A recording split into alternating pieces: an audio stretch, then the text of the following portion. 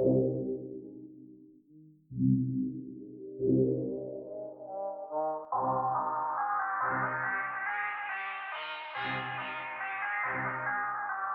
it's a lot easier just to click on a website and read it. But I think the main benefit of podcasts is that for me, I like to do whatever I can to keep my mind occupied rather than listen to music or whatever. Yeah. So on my commutes, I'll like put on a podcast and listen to it. And it'll be like a 3-hour long podcast. And throughout the week, I'll be listening to it on my way to work, which is about a half an hour drive. And then on the way back, it's another half an hour. So I'll knock it out easily within the week. Yeah. And I mean, that's what I do. That's my podcast listening is my commute. So yeah, people are like, "Oh, that's 2 hours or 3 hour long podcast," and we're like, "You can break it up. You don't. It's not a movie. You know. You can always just turn it off and listen to it on your next commute. You know." Exactly. Especially now with like Bluetooth capability in these cars, you can just it'll pick up right where you left off. So. Yeah. No, it's and I like the longer ones when they do the breaks. Yeah. So it's nice when they have these breaks, so you can just have an interval, stop it, and then continue later on. So we're rolling right now. Do you want to give the intro, Mahi? Assalamu alaikum. Welcome to the Mad Mamluks. This is Dr. Mohamed Ghilan, by the way, if y'all didn't know. We're here with Sheikh Amr Saeed and Sim. And Mohamed, last time we talked, you were in Canada, I think, as a professor of neuroscience, right? Yeah, I was teaching second year brain and behavior, which is, what is it? Junior? Junior in university? Sophomores. We call them sophomores. Sophomore? Yeah, sophomore. So that's what I was teaching, yeah. Okay, and now all of a sudden you're in medical school. Are you first year medical student or you're going your second year in Brisbane, Australia? Just coming to the last couple of months of first year. Okay. So first of all, why medical school? I understand. You're a the impression I got from you first time around was that you're a lifelong seeker of knowledge. So you're like if there's one guy that was going to get up, leave a professorship position in his mid-30s and move like halfway around like to Australia to go to medical school, you're the dude. But why Australia though? Well, medical school, for those who are not aware of how this process works and what it takes, you can have all the prerequisites, you can have all of the right numbers, GPA-wise, and you can have all the right extracurricular activities and community involvement, and you could have literally solved world hunger and poverty and applied and gotten a gold medal in the Olympics to top it off. And and play multiple instruments and do so many different things, and you could apply to medical school and still get rejected. There is an element of I don't know if it's random chance or what it is exactly that they do in this process, but there is a lot more students applying to medical school who are very well qualified than they have seats available. So what a lot of students end up doing is you have a couple of options. You can either try for several years, and on average it takes between 2 to 3 tries before you can get into medical school for the application cycle, and that basically means you're spending 2 to 3 years trying to get into medical school. Or you can, if you have access to the funds, you can go to places where they can take international students, and they have reserved seats for international students that they would charge you full cost for. So Australia is one of these places where they have in the University of Sydney, University of Melbourne, University of Queensland, they have seats that are allocated specifically for international students. You still have to have the grades and you still have to have the right MCAT scores and everything. But it's basically on a rolling admission, so first come, first serve. So I tried over in Canada to do that, and first round, chances just didn't work out. And I was looking at the prospects, and I'm patient, but to a degree. An application process that takes a year long to finish is just too much for me. And what I did was I did actually 2 rounds of applications because of the difference in seasons and when they start the school year in Australia. Australia, they start in February as opposed to September or August in North America. They have a different deadline. So I applied both in Canada and I applied in Australia. And basically what I said was if I don't get an interview or a placement in Canada, I'm just going to go to Australia. And that way, instead of starting medical school in the end of August, I would start at the beginning of February. And that's basically what happened. I got into University of Queensland, so I just packed up my bags when I got the final confirmation that I wasn't going to get an interview in Canada, and just picked up and left. So that's in a nutshell why I came to Australia. And I kept in mind, there are a lot of private schools in the world, and you can go to places, you can go to the Caribbean or some place like that. But the quality of education, the delivery of the curriculum, there's a lot of things that go into it that are just not kosher for my liking. The University of Queensland is one of the top 50 schools in the world. They have a curriculum that is exactly similar to Canadian curriculums. If I wanted to go back to Canada, I can do that. Is that the plan, though? Are you going? What's that? Is that the plan to go back to Canada? I take things day by day. I don't know if I'm going to be alive in 4 years, right? So we need you back, man. We need you back here on the other side of the world. Let's put it this way: it's open, but I'm very flexible. In one of the counsels that I received, every time you go sit down with a scholar, you always, before you leave, it's like a habit, a force of habit, that you need to ask a final parting counsel, final parting advice. Like, what should I go with? And I keep these kind of like, in Arabic we say hala ala wadanak, the Egyptians will say it's like an earring. You keep it with you. And one of the counsels that I received from one of my teachers was aqim nafsaka fima aqamaka Allahu fi. Establish yourself wherever Allah establishes you. So you might have plans and you might have aspirations to be in different places, but wherever the door opens, I remember Imam Zayd Shakir also telling us one time, he's like, wherever Allah opens doors for you, just go through them. Don't hesitate. Don't try to create things that are not there for you. Wherever you have facilitation, go there. So I found that it was just doors closed in Canada. In the meanwhile, doors opening in Australia right now. So I'm just going to go over there. If the doors open up again for me to go States, Canada, wherever it is, I'm just going to pick up and leave and go wherever Allah puts me, basically. The world right now is so well connected. It's not that big of a deal. Sheikh Amr also had similar situations like that happen when he was going to study abroad.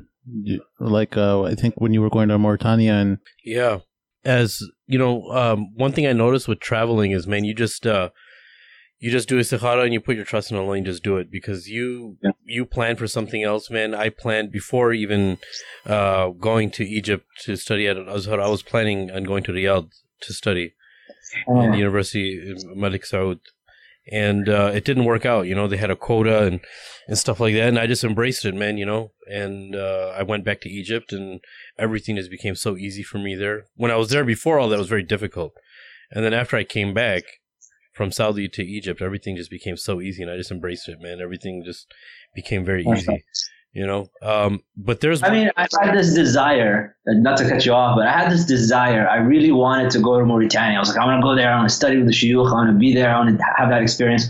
And Imam Zayd stopped me, and I think I might have told you guys that in the last time. It's like, you got this opportunity with neuroscience and the PhD and everything. Just go pursue that. And subhanAllah, within a year, I think, after having made that decision, or a couple of years after making that decision, literally in the same city that I'm in, I somehow, it's lutf, Allah puts me in front of the father-in-law of my teacher right now, who is a direct student of Murabat Mohamed Haddamin, who is a student of Sheikh Rabat al-Hajj. So I get that directly, like where I live, where I am. I didn't have to go and be there. And then I get to study with him directly and have that, direct lineage brought to me, just simply because I accepted that this is what Allah wanted me to do. And he's, open these doors for me. So I'm just going to, rida.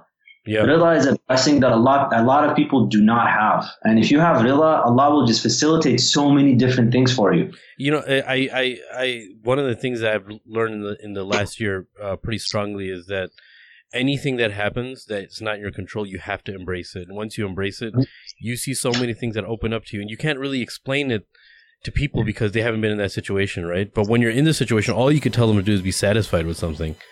It's not all. It's easier said than done. But once, and I don't want to say like you become some type of wali or anything like that. It's just you see things that you didn't see before when you do that. Do you understand what I'm saying? If you embrace what Allah gives you, even in the beginning, if it wasn't very pleasant, but you embrace it properly, a lot of things in life start making sense to you. That didn't even make sense, like a month before. Do you understand what I'm saying? Yeah. And that's one thing that I think, man, really keeps me strong, is that anything that happens you don't have control over. That's from Allah, man. And these doors to start opening up for you. You don't even know these doors even existed, and then they start opening up for you. I mean, in the morning when you do your adhkar in the morning, it's like Ibn Qayyim al-Jawziyah when he said that he's got this practice that he cannot survive without doing it. These morning adhkar after subh, and he's sitting there until duha. And some of the prayers that you recite, if you pay attention to what you're saying, Allahumma inni as'aluka min fuja'ati al-khayr wa a'udhu bika min fuja'ati al-shar. Oh Allah, I ask you the good surprise, and I seek refuge in you from a bad surprise.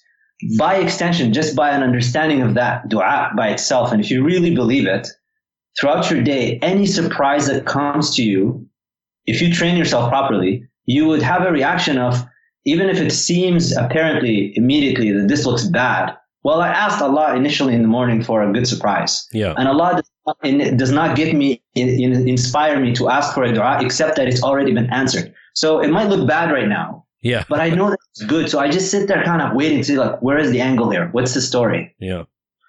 So, and I think that's the wisdom that's developed from trusting in Allah. You start to look for patterns, and you start waiting for that communication to occur. People say they talk to God, right? But in Islam, it's you noticing the patterns of what Allah subhanahu wa ta'ala is destining for you. And that pattern might be different with what other people might have, exactly, right? In their relationship with Allah subhanahu wa ta'ala. Exactly. Like that's I can't the point. explain that pattern that I have or my relationship with Allah and to you, but somebody might be asking you to put it into words, and you just can't explain it. And that's the part of Allah subhanahu wa ta'ala being Allah subhanahu wa ta'ala. With every single creation, whether they're believers or non-believers, He has a relationship with them simultaneously. Whether so every soul gets what it can handle. Exactly. There is absolutely nothing that you go through except that Allah made you go through it because you can handle it. It's just a matter of your willing response to that thing that you're going through. Yeah, man. Yeah. So I know, like, after our recent episode that we had with on the dog pound roundtable, you had sent me a Twitter message saying, "Man, you guys were all over the place." That was intentional, by the way. Yes, it was hilarious. It was funny to listen to be honest. What were your thoughts on that? What were you meaning? Was it my postmodernism comment, or? It's the postmodernism. It's the feminism. It's the attack on scholars and just the responses and the commentary that you guys offered. I thought it was hilarious because I've been, the internet is an interesting place because these algorithms create silos. People have these echo chambers and they just kind of shout into it, and they turn it into realities. They think that this is the real world. This is how it works. Yeah. And it totally is not. But yeah, your comment about postmodernism, it's, a lot of Muslims, especially the young activists, out there on the scene doing their thing, they don't realize what they're saying. They don't recognize what they're doing. They think that they have good intentions, but you can get yourself killed with good intentions. What is it? The path to hell is filled with good intentions. Something like that. The road paved to hell. Good. Yeah. But what do you mean? That's a very interesting statement. I want you to elaborate on that. It's a very general statement. You had a phenomenal statement to say that they don't know why they're doing something, or they don't know what they're doing. Let's delve into that. What do you mean? Because a lot of people will say, like, "Oh, well, I'm not a postmodernist, or I'm not a liberal, or I'm not a secular person." So go ahead and expound on that a little bit and explain to us, like, how our actions are manifesting themselves from all these different ideologies and philosophies that are coming into existence now. I mean, just to give a bit of a context to where I'm saying this from, it's just with regards to use of terms and stuff. So in Andalus Book Club, we just finished covering Soul Machine by Jordan Kari. And this book is just talking about the development of the concept of the soul. How do people speak about the mind and the soul and consciousness and things like that? Now, a lot of people, when they speak about consciousness and the mind and human behavior nowadays, there is an automatic assumption that you're talking about brain patterns. You're talking about brain activity and mental illness as well. You're simply talking about brain activity, and that's it.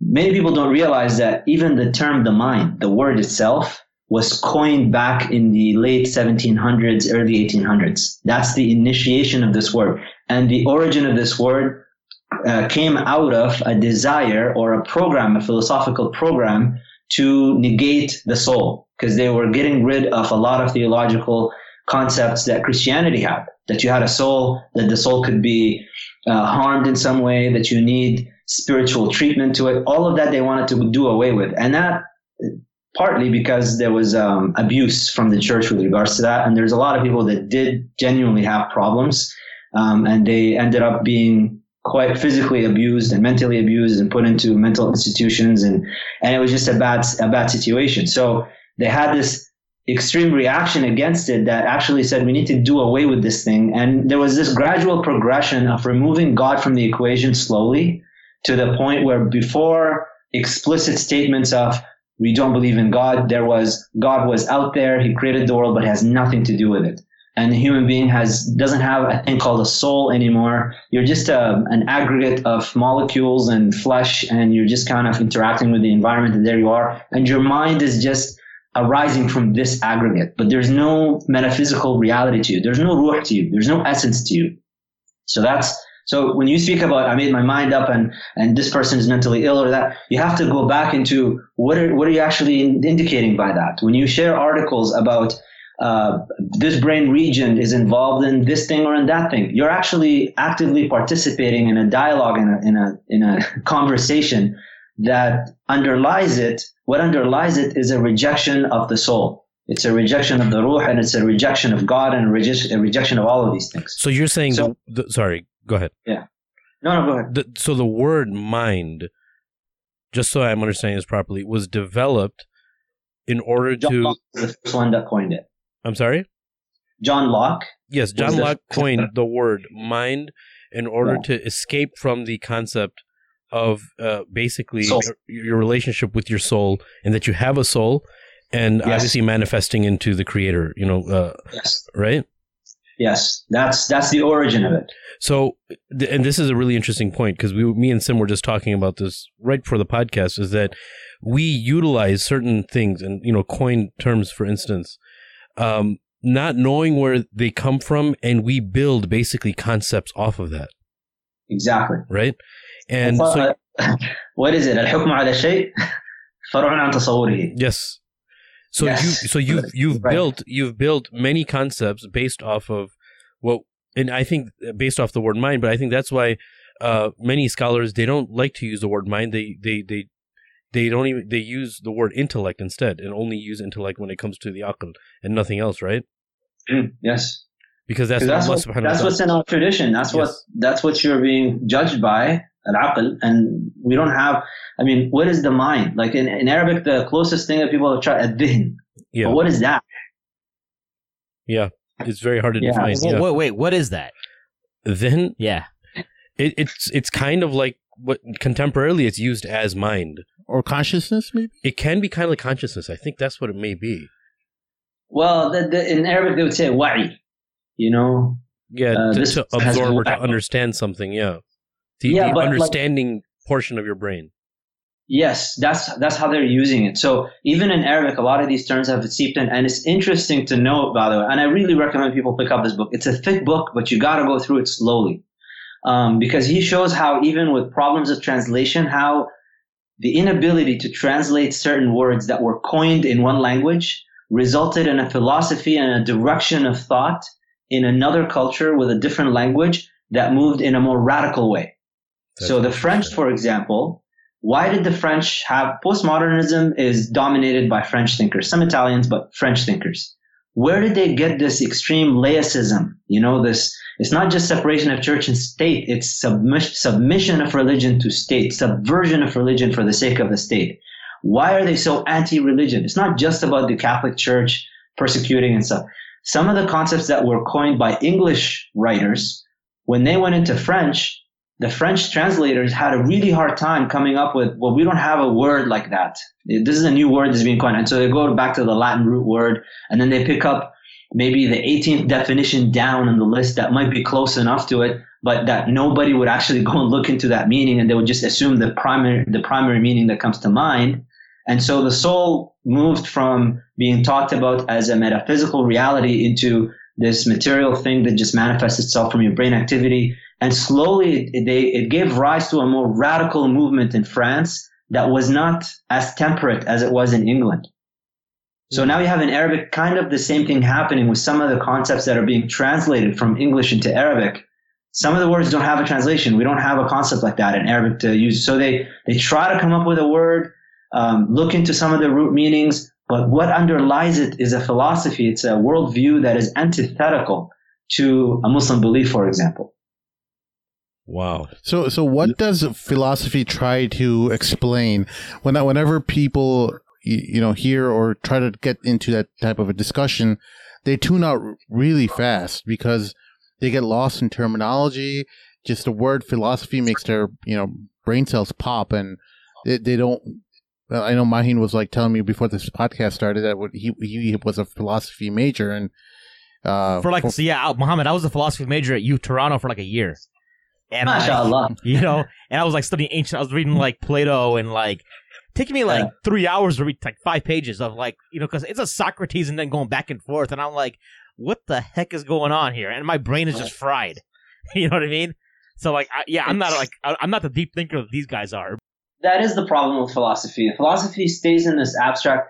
It stays in this abstract realm that a lot of people don't really think about necessarily or immediately. Most people, whenever you think about anything, you usually engage in lower level thinking that has some economic or practical output. So your thoughts are arranged in a way to interact with the world. When you abstract meanings from it and you speak in the abstract realm, the essences of things or whatever the case may be, or Neoplatonic ideals or things like that, that is something that now you don't have a tangible thing to hold on to. It's partly the reason why mathematics, for example, is so difficult for most people. Most people are not mathematically inclined in that way to engage in. And I remember weeder courses in engineering are calculus 102 or whatever. It's the hardest level thing where you go in and as 100 students and only 20 remain or 15 remain. It's because these concepts are they're in the abstract realm. Numbers are not things that are tangible that you can hold on to. So you have to be able to entertain things that you can't touch, philosophical concepts that you can't get a hold of, and they have a practical reality, practical applicability later. But you have to first organize them in your mind before you get into that. And most people are just not wired that way. That's just not the way that they think about things. That's not your daily living experience. And so that's why it's hard for a lot of people to get into it and they shut off. And that's actually why a lot of philosophy is disparaged by even scientists. People think of scientists as the highest, intellectual figures in society. But if you look at the gradation of thought or the gradation of thinking abilities, scientists are actually on the lower part. They're not the highest intellectual part because they deal with the empirical world, the material existence, things that you can touch, as opposed to the very difficult task of thinking about things that you can't even get a hold of.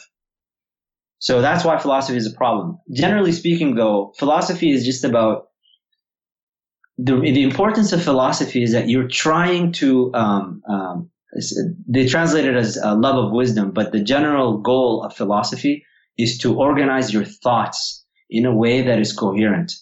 People confuse it for seeking of truth. It's because we're looking for truth. You can't attain truth through philosophy. But was that the intent behind philosophy? Was to find a truth, to find our existence, to find, These are the questions that it entertains. Mm-hmm. So this is the difference. Philosophy entertains questions about existential realities, being. What is all of this about? What is the meaning of life? What is a good life? And then they seek and they say that we're pursuing the truth of these things. But if you break it down and look into how are they arriving at answers to these things, much of philosophical activity is directed at making sure that your propositions and your conclusions are coherent, along the lines of your assumptions, and your thoughts are, it's almost like, it's like basically, it's a meta use of logic. That's what philosophy is. You're trying to make sure that your thoughts are coherent so that when you make a claim or you come to a conclusion, that you can back it up. You can argue through, this is how I got to this conclusion. Yeah, I'm glad you said, while you were saying that, I was thinking about logic, why many of usul, as far as usul al-fiqh is concerned, they want you to study logic, especially the Hanafis. They want you to study logic very well to understand, so logic is kind of the physical realm, and philosophy is kind of the metaphysical-ish the metaphysical realm that it deals with, but there's a distinction between that and what, let's say, Muslims who engage in philosophy initially at the start were concerned with. So when you're talking about theology, you have taken metaphysical assumptions as true a priori to start off with. You're not questioning the truth of La ilaha illallah, for example. You're not questioning the truth of that the Prophet ﷺ is the final messenger. You're not questioning the truth that this is revelation from Allah, the Quran, for example. So you have these assumptions already, and then you're trying to make your interaction with the world and the conclusions that you come about coherent with those initial assumptions, as well as with whatever you find, whatever you interact with. And that's what we refer to as baseless thought, right? Baseless. So a lot of philosophy is baseless thought right now. Yes. Yeah, it's a lot of baseless thought. It's coherent in its own system, so I can break down somebody's arguments and show that they're actually coherent with whatever assumptions that they've taken up. But then when I go back to the original assumptions that they've made, I have a problem, because your initial assumptions are, let's say, for example, they're relative. They're not absolute things. Mm-hmm. They're not things that I can put trust in that this is true. And if your initial assumption, that's what Imam Fakhruddin al-Razi, when he said, "Ma bunya ala batil fahuwa batil," that's what he's talking about. He's talking about your initial assumption. If that initial assumption is false, you might have some correct things to say later on. Or in between the lines, This whole thing, this whole system that you got built up is false.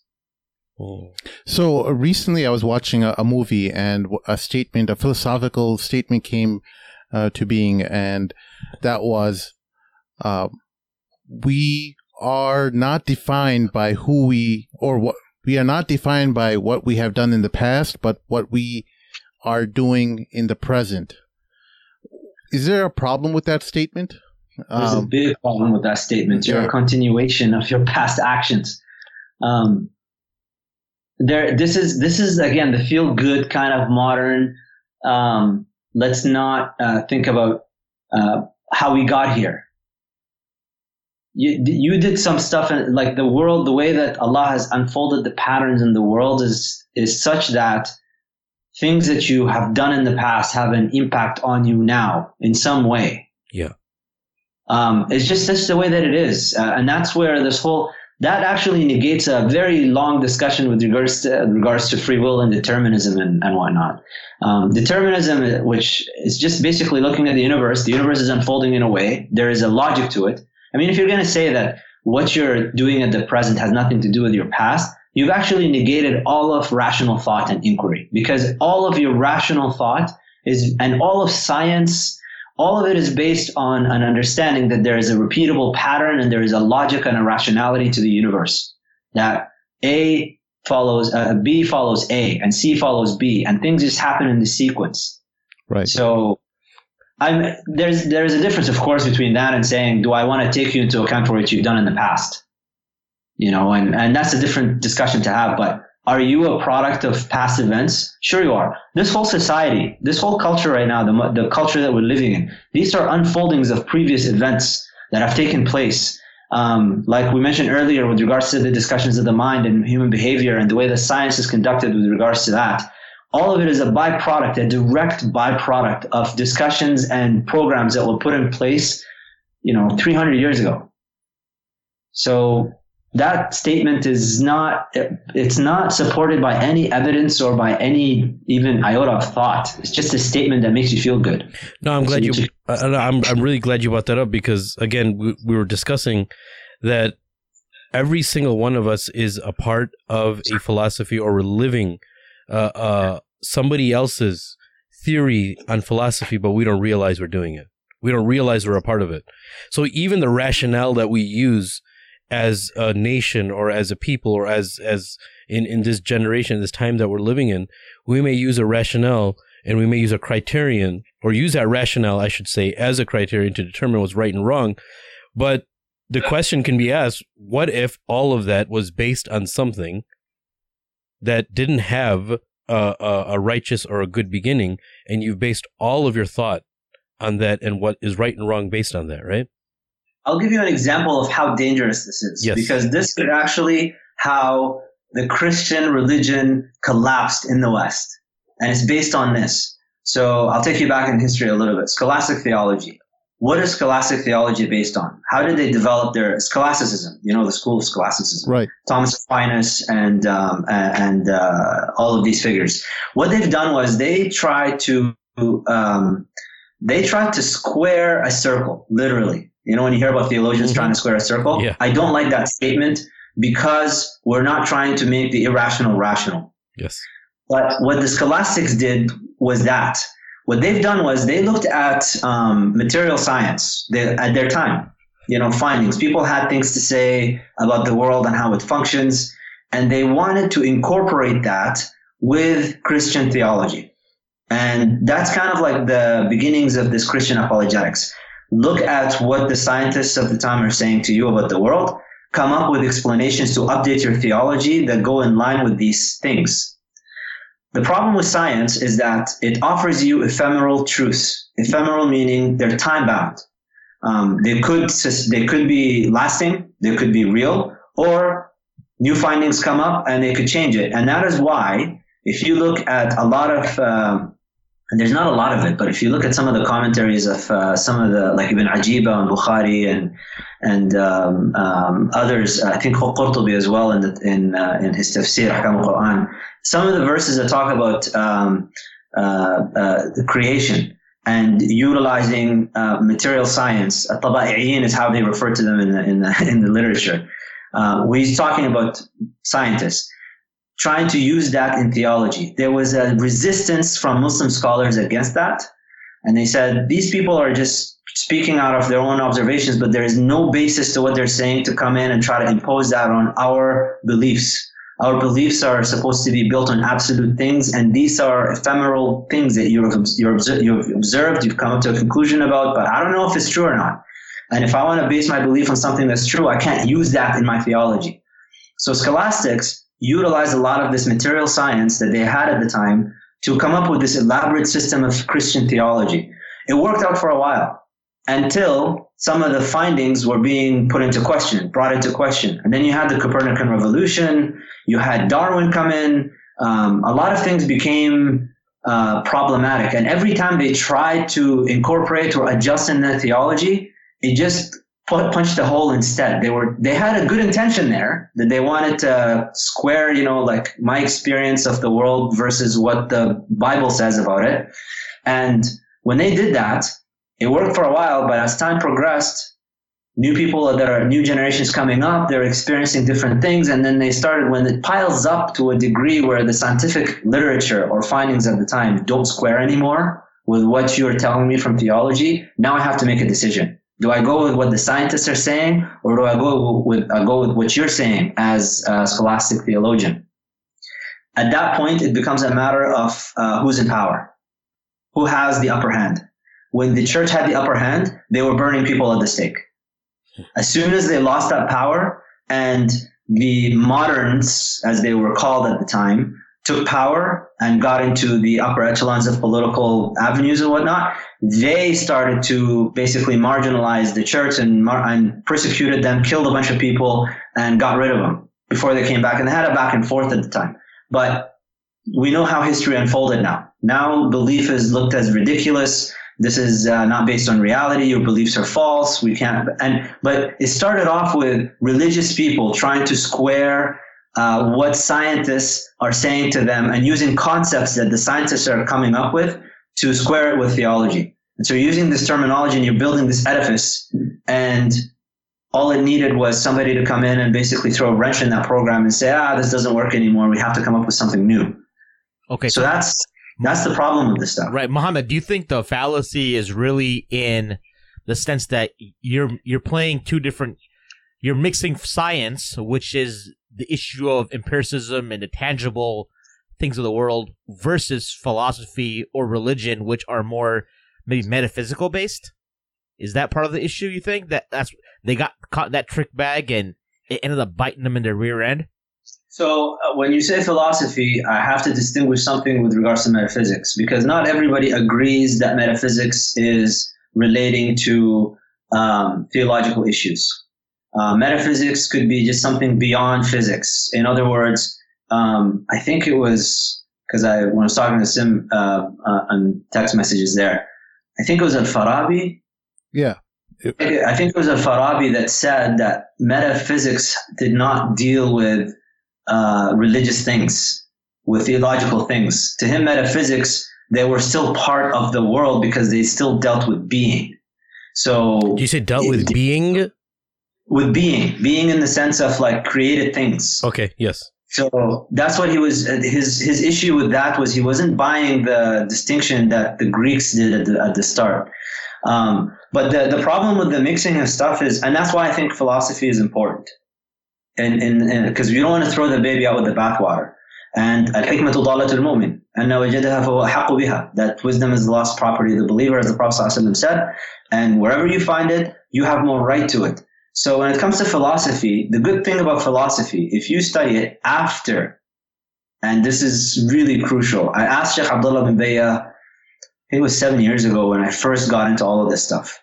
And I told him I had a really deep interest in this stuff. And he just said to me, it's fine, ولكن خذ حذرك فإنها مليئة بالكفريات. You know, be careful because it's filled with a lot of kufr in it. That's all I'm going to tell you. And when you begin with this thing, just make sure that you have a solid theological grounding with regards to your belief, and you have a solid grounding in logic and an understanding of what logic serves. If you don't understand what the function is of logic, you're going to subvert your religious beliefs for conclusions you come out of philosophy thinking that your intellect has led you to them and they're somehow true. So when you look at philosophy and why it's important, you will start to recognize when is science there's a question that I still tackle with and I think about all the time. At what point does science have a role to play in informing your, let's say, interaction with religion? Not your religious beliefs, but your interaction with religion. What role? What is the role of science in that? It has a limitation. I don't know where it is. Because the fact is, the world is a creation of Allah's, and the world it's a manifestation of kun. It's a manifestation of a word of Allah subhanahu wa ta'ala. So it has this divine aspect to it in the same way that the Quran is kalamullah, that it's just a different manifestation of the word. So how do I take that manifestation of the word and let it inform my interaction with the religion itself? There's a line. Of course. I don't know where that line is, but you don't mix it. You have to distinguish between theology and jurisprudence. And you have to distinguish between, when it comes to theology, what is speculative and what is absolute. This is like, there's no discussions about this. So when you don't study philosophy, you start to have a lot of, let's say, call it just errors in thought, because your thinking will be incoherent and you'll start to make a kind of a mixed hodgepodge of beliefs that if you try to break them down, you find that there's a lot of inconsistencies with what you're claiming. So in the beginning of when philosophy was coming into fruition, or how we understand philosophy today, there were people like Socrates and Plato, and they were all ascribing meaning to our lives, right? And all that meaning would be coming from a center. The word center was always used in terms of how we define good and evil, and everyone would use that, and the reference point to that would always be God, right? But then the existentialist came into play, right? The existentialist said, forget God, just think about yourself, right? The self is the determining factor. Yeah. It's use the self as the focal point, or the way you interact with the world around you. Or you can say center, what you were saying, center. Yeah. Would that make sense? Like use yourself as being the center? Right. So I think they just they said the mortal self would be the most important way to ascribe your relationship with the reality.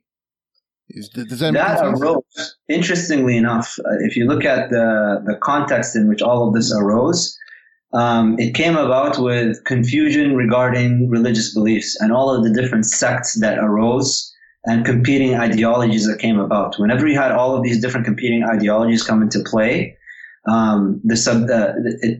it called into question the idea of an absolute objective truth that could come from a metaphysical belief system. And I know I'm using metaphysics again in an interchangeable way, but just let's use it in a religious connotation. That, the Catholic Church was dictating what is true, but then you had all of these different groups that arose in the Protestant Reformation, and all of this development with existentialism and philosophy in the West specifically arose in that environment. And part of the rejection of God came about from, it's not so much that people differed in their beliefs, it's that they were using politics and using military force to go after each other for having different beliefs. And so there was an immediate urgency we need to figure this out before we all kill each other. And one of the solutions to it was, we need to do away with the belief in anything absolute regarding religion, because if we did, each group is claiming to be the beholder of absolute truth and is going after the rest of us. So if we want to have a civilization where we live amongst each other and have some safety and security, we need to maintain that, you know what, this might be your position, this is your belief, but keep that at home. You can no longer share that with everybody else as an objective thing that we can go back to. We don't share that anymore. So, okay, what do we go after then?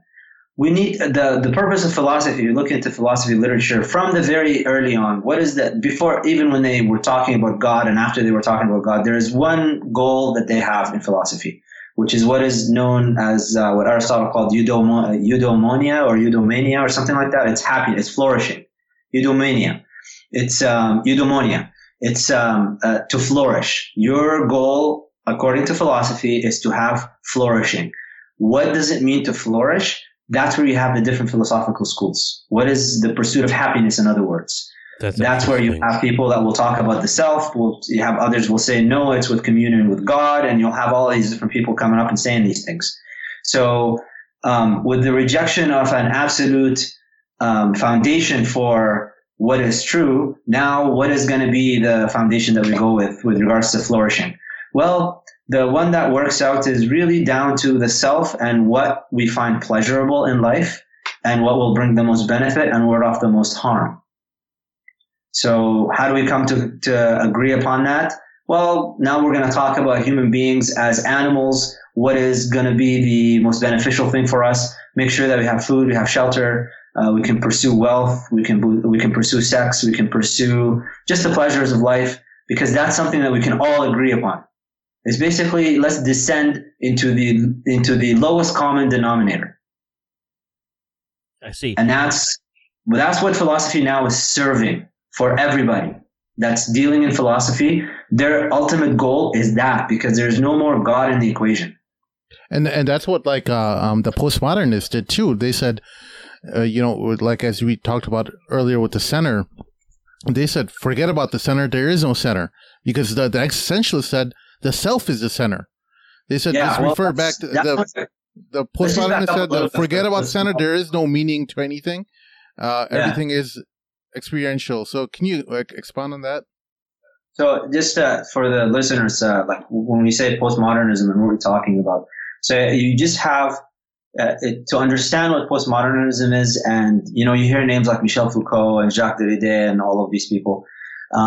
What is the development of that? This is really I like the way that I would describe postmodernism. It's the legitimate yet bastard child of modernism and Enlightenment Europe. It is the logical consequence of rejecting an absolute foundation for what is true and what is not, and what is good and what is not.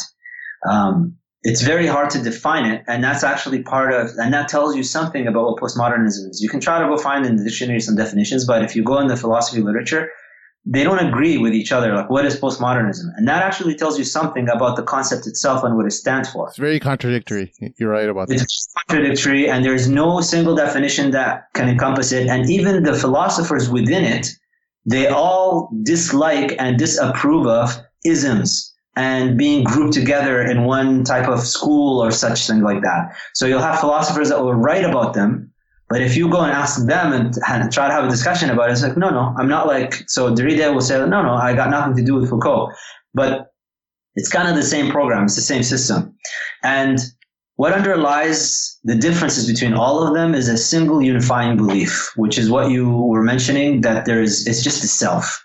Your subjective experience of the world is the foundation upon which any judgment is to be made. There is no objective, authoritative validity to anything other than your subjective self. And to top it off, it's from this you get this notion of like structures of thought that determine narratives that draw their power from. Like, let's take an example just with regards to words. You know, you hear a lot of words like feminism and patriarchy, right? Right. These words are postmodernist words. You are a postmodernist if you're going to speak in terms of feminism and patriarchy. Because in a postmodernist sense, you have this structure of and institutions of belief systems, and there's no truth to any of them. Any claims that come out of any system or anybody that makes it, these claims are not based on any belief in absolute foundation. They are a byproduct of a system that was designed to produce these things necessarily. So they're not true. Look, sorry, yeah, you said they're not true. Sorry to cut you off. So is it safe to say that they're a byproduct or an offshoot of ideas that were baseless because there was no definitive or there was no universally understood fact that this philosophy was built upon? Right? So the philosophy is built upon, that's one of the contradictions. Like Jürgen Habermas's biggest criticism of postmodernism in general is that you're assuming truth when you make all of these statements. You're assuming that what your analysis is true. You're assuming that you're an objective observer, dividing all of these things up and showing us where the error lies. But what they're saying is that, let's take Islam, for example.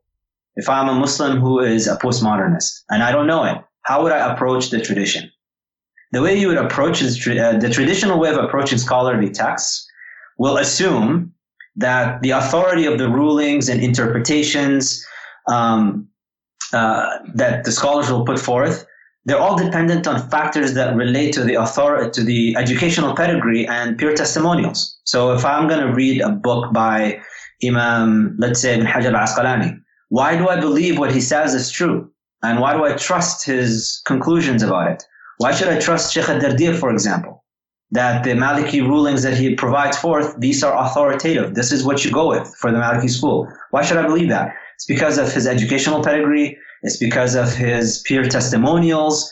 It's because this book has gained acceptance.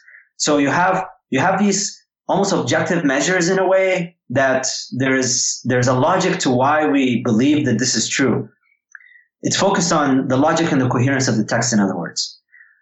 Historical and cultural context will play a role in that, where you can say, like, for example, when I wrote a piece for Muftah on Ibn Taymiyyah, and I was talking about how Ibn Taymiyyah, some of the things that he wrote about when it comes to his understanding of what it means to resist and his positioning specifically with extremist groups and why he's so attractive, you have to go look into his historical context. You know, the fact that he was a child of refugees, that there was all of these invasions going on. There's a lot of historical parallels that you can draw from and to see, and just the type of personality that he was and how he was positioned as a scholar and as an activist at the same time. And so you bring in all of these different things to inform how did he come up to some of the conclusions that he came about, but you don't completely negate everything that he did and say that it's all a byproduct of the specific history and context that he was in, because definitely speaking, some of the things that he came up with were a byproduct of study. That this is what the Quran says, this is what the Hadith says, and this is the conclusion you can draw from it. And that's it. That's all there is to it. And there's these differences that based on these linguistic differences of opinion about how to interpret this or that. but they don't bring into it culture and context in an overbearing way. A postmodernist approach to the tradition, so this is really you see this a lot when it comes to especially Muslim activists today. They don't allow the logical structure to rise to the level even to be dismissed. There is no discussion of the logical structure. I'll give you an example, the hijab. The hijab, it's really curious. It's a curious fact that, and just a caveat, I'm not judging Muslim sisters who are not wearing the hijab in a way that I'm thinking that I'm higher than them or anything like that. I'm not saying that you are a terrible Muslim for not wearing the hijab. I'm not saying any of that, just a caveat. But I want to turn your attention to one thing. Muslim women who come in and question the hijab, and even some of the rising so-called feminist men that question the hijab, I find it really odd that for whatever reason, there's no mention of the Quran in any of their analyses. It's always about what the Arabs were doing, what Muslim women were experiencing at the time, and by conclusion, this is why the Prophet ﷺ told them to cover up. It's a really odd thing to not have any mention whatsoever of what Allah says in Surah An-Nur, what Allah says in Surah Al-Ahzab, and how these words are to be interpreted. And when you say that, when people say the hijab is not wajib, I'm like, yeah, it's not wajib. It's actually fard. Because Allah says in Surah An-Nur, Suratun anzalnaha wa faradnaha. And then in the surah, He says, this is a surah that we've revealed and we have made obligatory. And then in the surah, He mentions about covering up. So it's not a wajib, it's a fard. It's even higher than that. But never mind that. That's a postmodernist approach. Don't bring the text. Don't bring the logical structure of it. Don't talk about the Arabic language. Don't talk about any of this stuff. Just simply ignore it. Don't even dismiss it. Ignore it. Don't bring it up. And just approach the text with the assumption that anything that is going to come out of it, any conclusions that people have made with regards to Islamic rulings, these are necessary byproducts of social power dynamics. The type of which that we're most concerned with in this particular example would be patriarchy. This is just men trying to control women. And so you have the situation of now, you have these memes and these cartoons that people draw and say, let's say a book titled, What Men Can Tell Women About the Hijab. And then the next picture I saw was the book is open and it's blank pages. And ha ha ha ha, it's so funny. So men shouldn't say anything. It's great. But the thing is, push that argument to the logical, this is why philosophy is important. One of the activities you do in philosophy is reductio ad absurdum. Reduce something to the absurd extreme end to see if it still withstands scrutiny. So if I say that men cannot tell women anything, Muslim men cannot discuss women issues whatsoever and cannot tell them anything about Islamic rulings related to what women are to be like. Let's just say that. Push that to the extreme end. To its logical end. Yeah. What's the logical end of that? I can't tell my daughters I can't tell them like... More than that. Not just you. More than that. Go more extreme.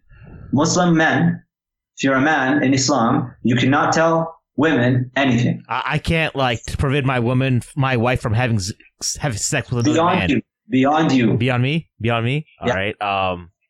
More extreme. Go to the most extreme end that you can go. To the Prophet, or Yeah.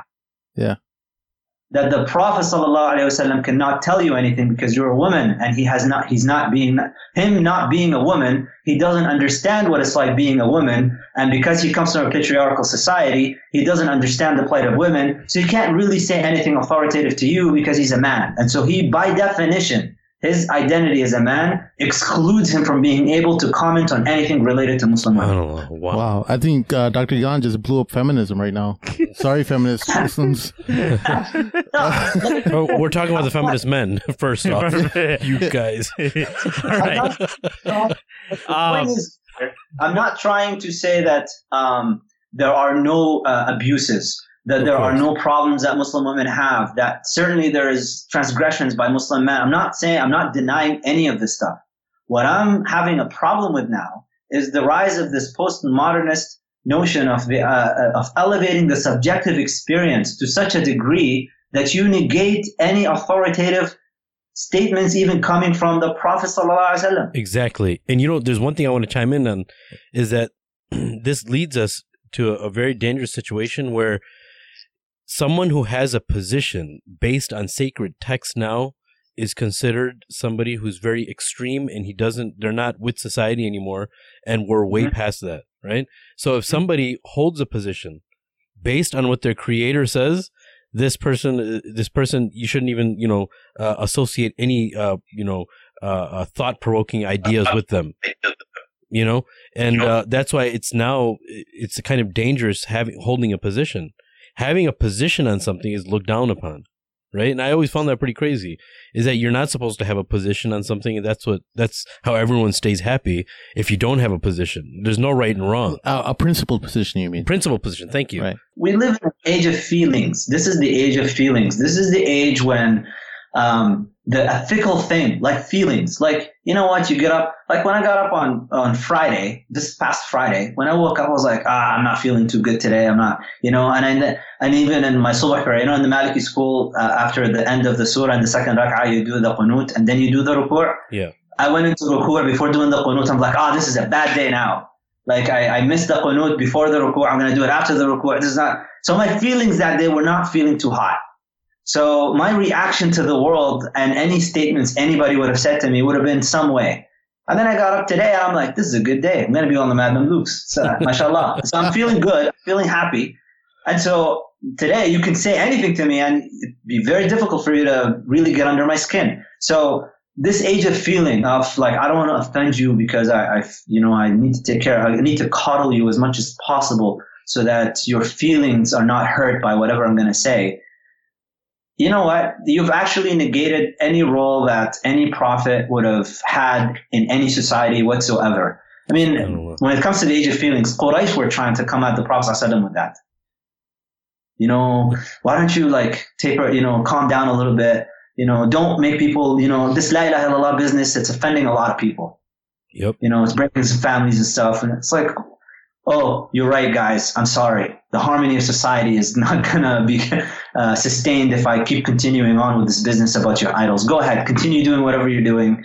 And I'm just going to, lay low and not talk about it unless people want to come and ask me, and then I'll tell them very gently about this stuff.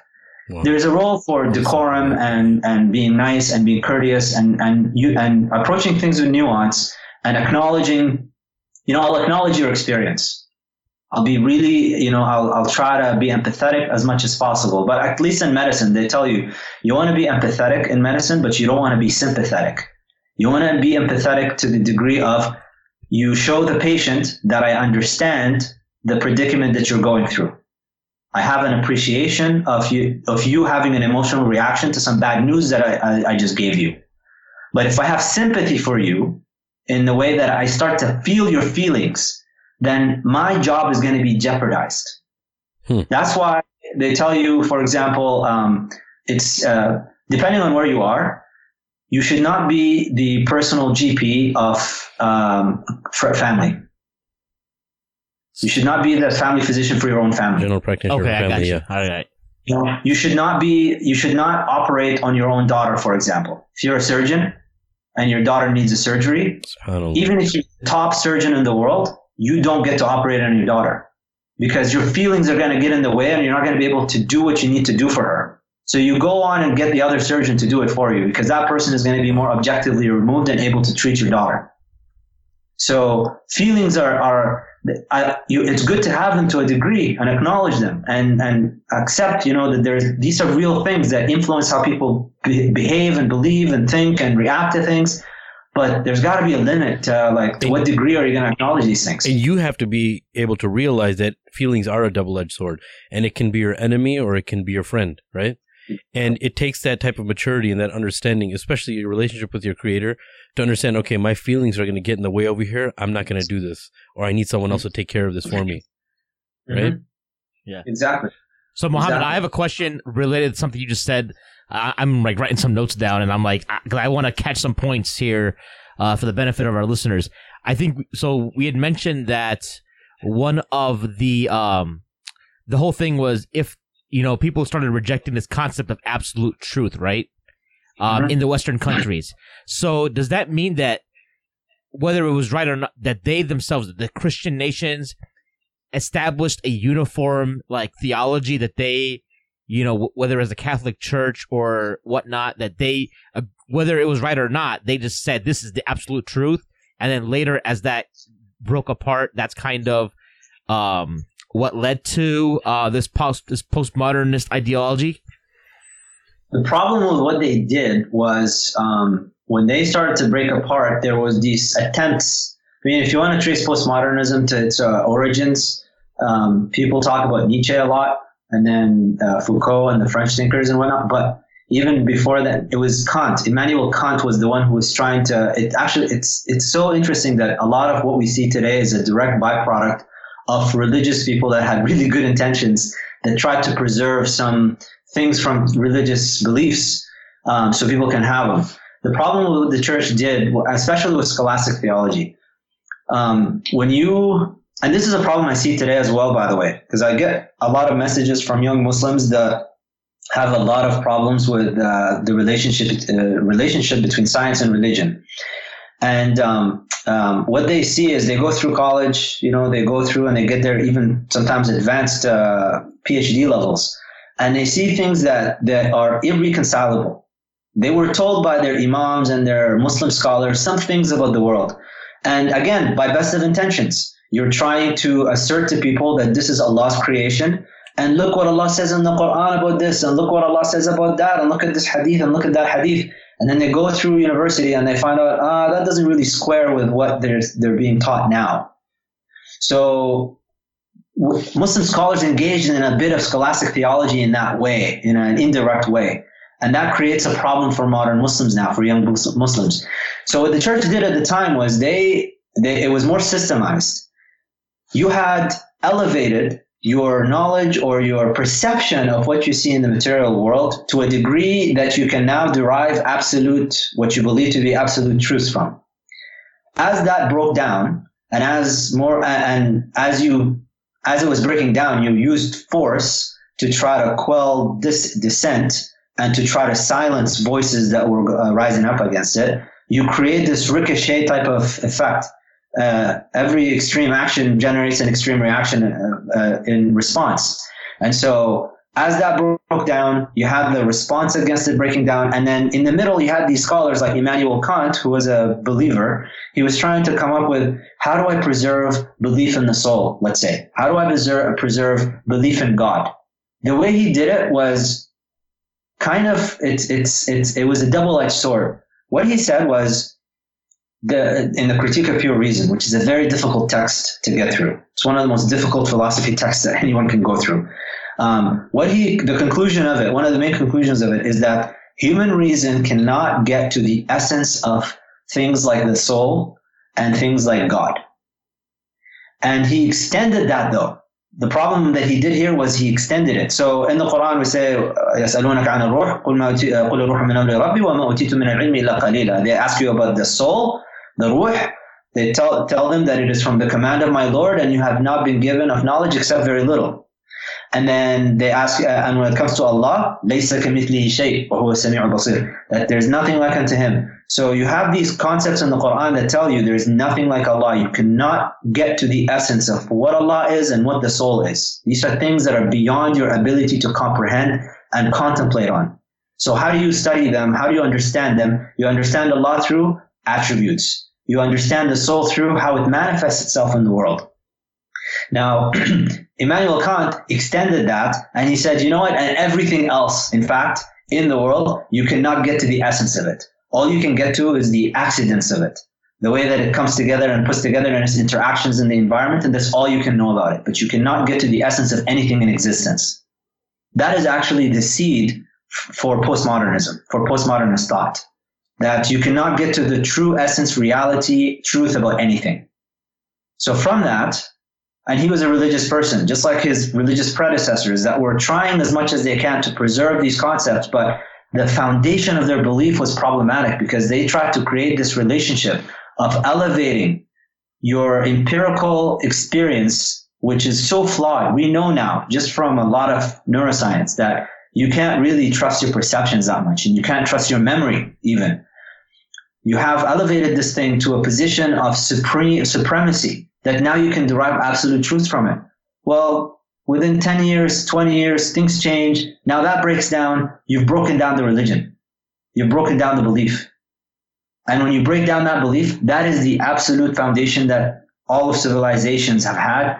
And the only time they collapse is when they negate it. They say that this has nothing to do with us and we can now just basically pursue our pleasures. And if you look at all civilizations, it's really fascinating to look at the decline of any civilization. It was always preceded by some form of hedonism, rejection of absolute truths and authority, and just hedonistic thought.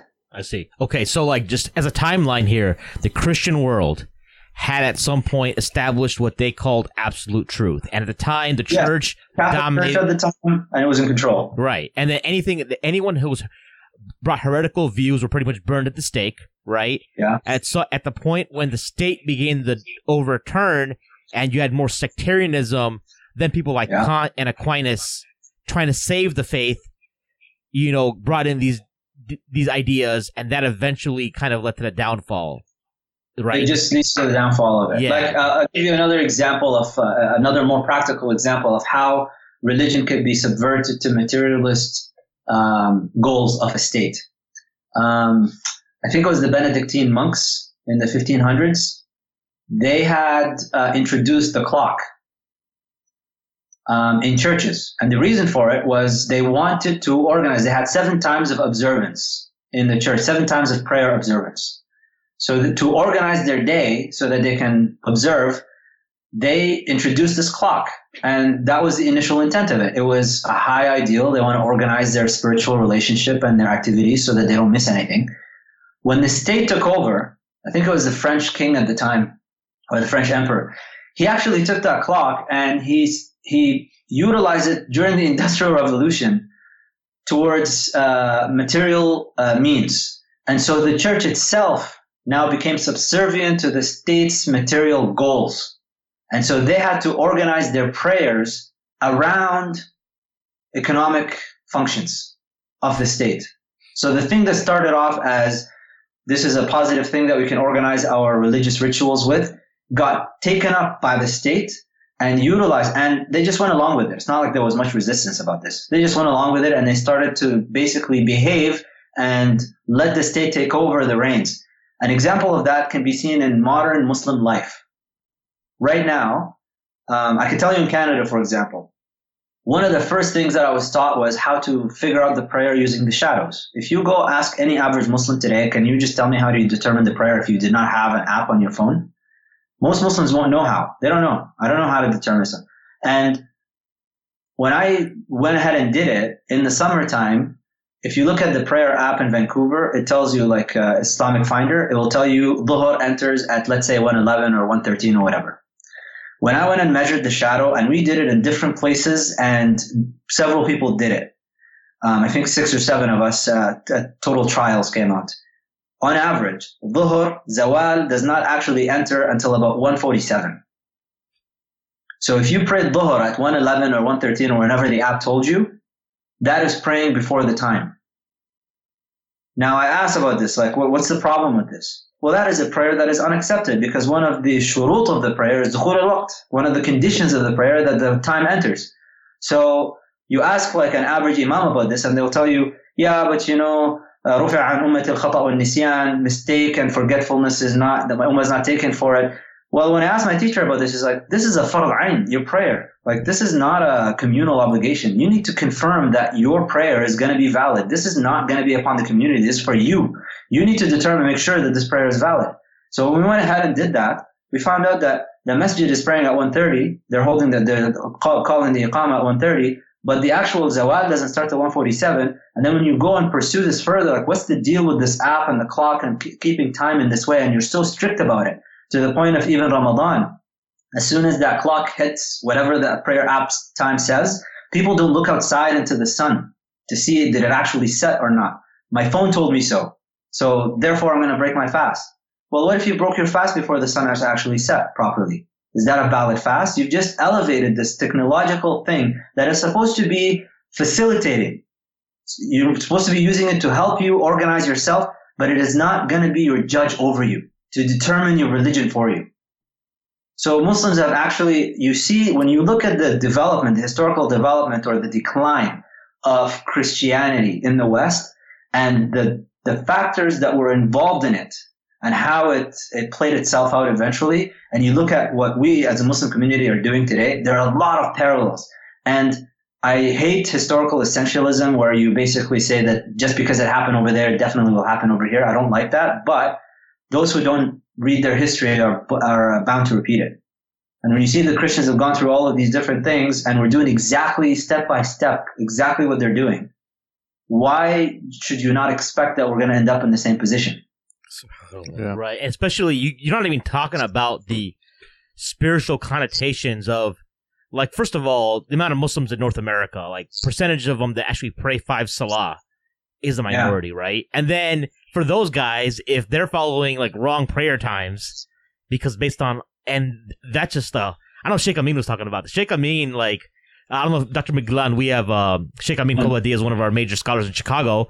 I'm not sure if you're familiar with him, but he talks about this, like, how, like, he attributes a lot of the issues the Ummah's going through is, like, basic stuff, like us not, like, having proper wudu or istinja and praying at the wrong times. You know, a lot of philosophers are actually debating that, you know, we're building so much on so much technology based on knowledge that will eventually be lost, and God forbid some kind of cataclysmic event happens, many of the foundational knowledge that we've acquired over time will be lost, and we won't be able to even, it'll take so much longer to build society back up to where it was.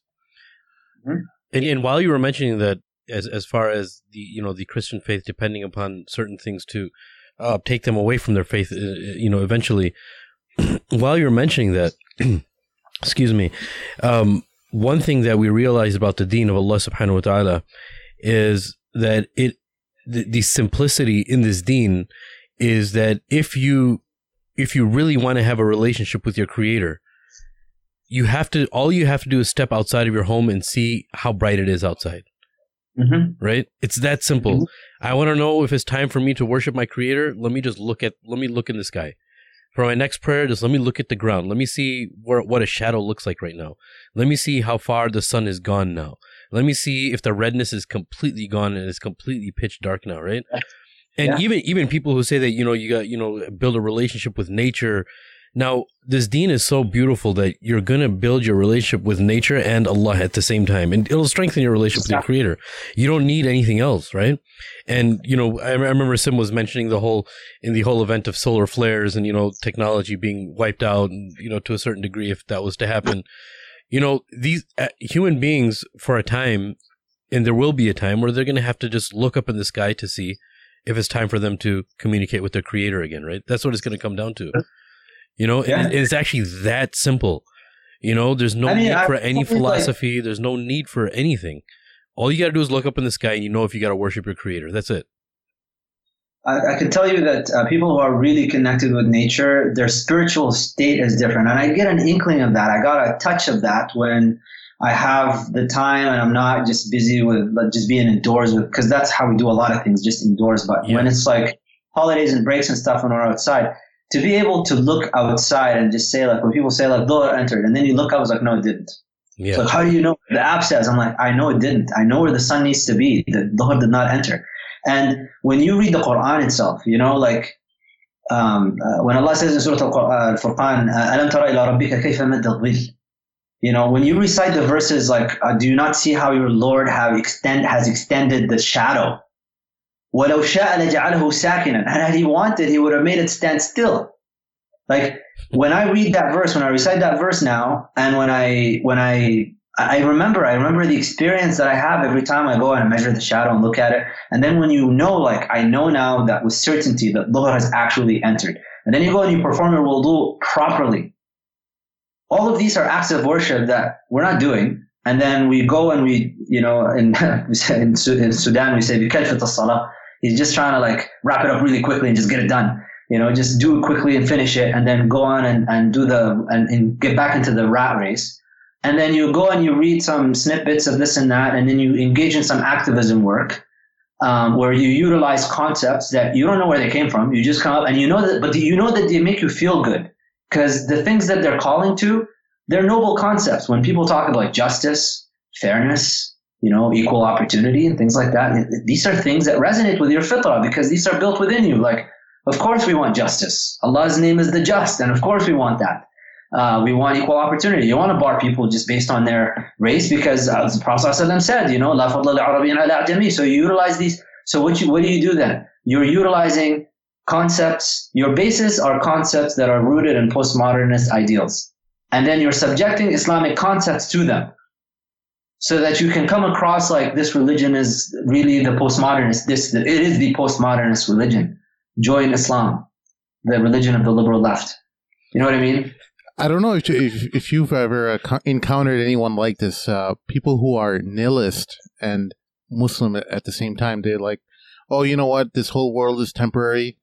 We're going to die soon. And why worry about anything, So you hear even nihilism coming back into play, like even among, young Muslims and how they're viewing their relationship with the world around them. They're like, we're going to die and everything is temporary. So why worry about anything? Yeah. Can you define that real quick, Sim? Well, so nihilism is exactly that. They say that we're going to die soon and all of our experiences and happiness and everything is temporary. So why worry about anything? What was that book in high school we had to read that was talked about that? Like The Stranger, maybe, by Albert Camus, but that's more existentialism, Camus? Right? Camus, Albert Camus. That was, he was the founder of, wasn't he a big existential philosopher, Dr. Ghilan? I think so. Albert Camus, my familiarity, if I'm thinking of the same person, did he write something about crime and punishment? That's Dostoevsky, isn't it? No, there's another book. It's more legal though. Okay. Yeah, so, you see, philosophical thought.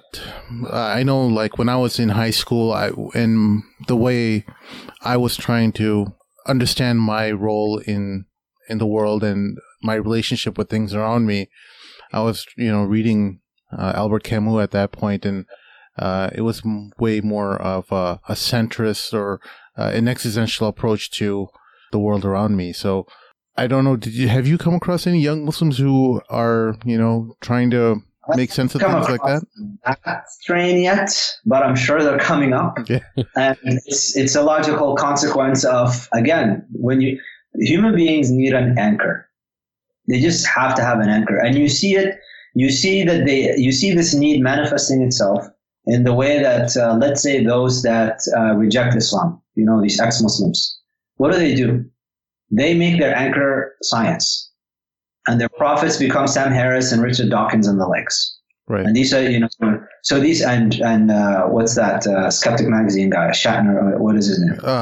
Michael Schenk. So these become their prophets, and these become and Neil deGrasse Tyson and whatnot. So these become the scholars that they listen to, and the anchor becomes science. Right. And so that's what they go with.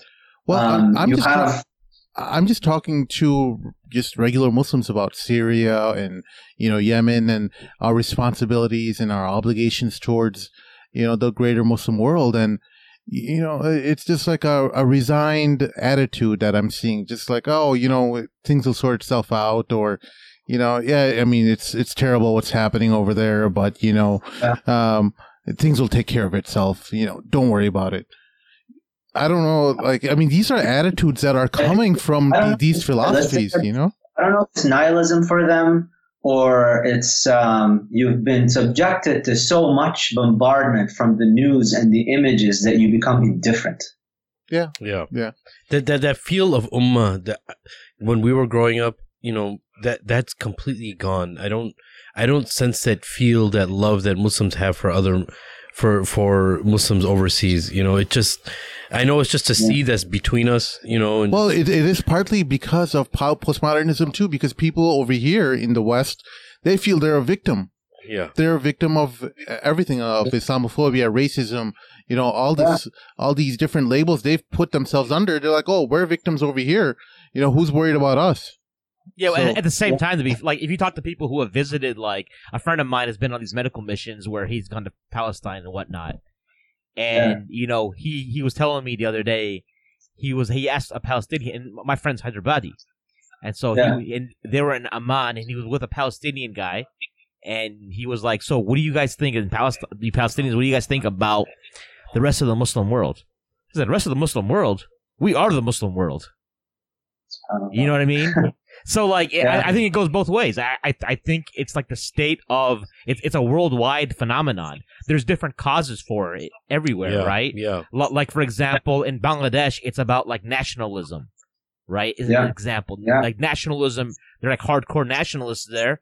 So therefore, they don't care about what's going on. Like, for example, that's why the Prime Minister of Bangladesh can say about the Burmese folks, like, well, that's not my problem. Yeah. You know what I mean? What you mean. Yeah. And then in America, it could be like that. And so there, I think it's very few and far between people that, you know, and that's what Sheikh Amr was just saying, that like this concept of ummah is lost. And it reminds me of the hadith of Prophet ﷺ where he talks about there will come a time when the disbelievers will take from the lands of the Muslims, like a guest takes from the food plate of the hosts. And it's because of the ummah will be wide in number, but it would be like the scum or the foam at the top of the seawater, right? So that's just, and it all starts at the individual, though. One of the criticisms against Imam al-Ghazali was, how come he never said anything about Jerusalem? I mean, he even went over there and he saw that the Crusaders taken over and stuff. Nothing in his writings about Jerusalem. That's true. Yeah. It's because he saw a deeper problem. Like, when you start to recognize that لا يغير الله ما بقوم حتى يغيروا ما بأنفسهم, like this is an emphatic, very assertive, not open to interpretation statement verse in the Quran, that Allah subhanahu wa ta'ala is not going to change the conditions, i.e. the external conditions of a collective people until they start changing what's within themselves as individuals. So there's a collective problem in that. Like when I see the rise of all of these different rulers that, I mean, I could speak from personal experience as well as just because having worked as an imam for a while and observed this happening with multiple families, what I see in the Muslim world with regards to rulers, the ones that rise to the top, as well as in the West even, and just see like what type of figures make it to the highest office in the land. This is just a manifestation of what's happening in the home. Exactly.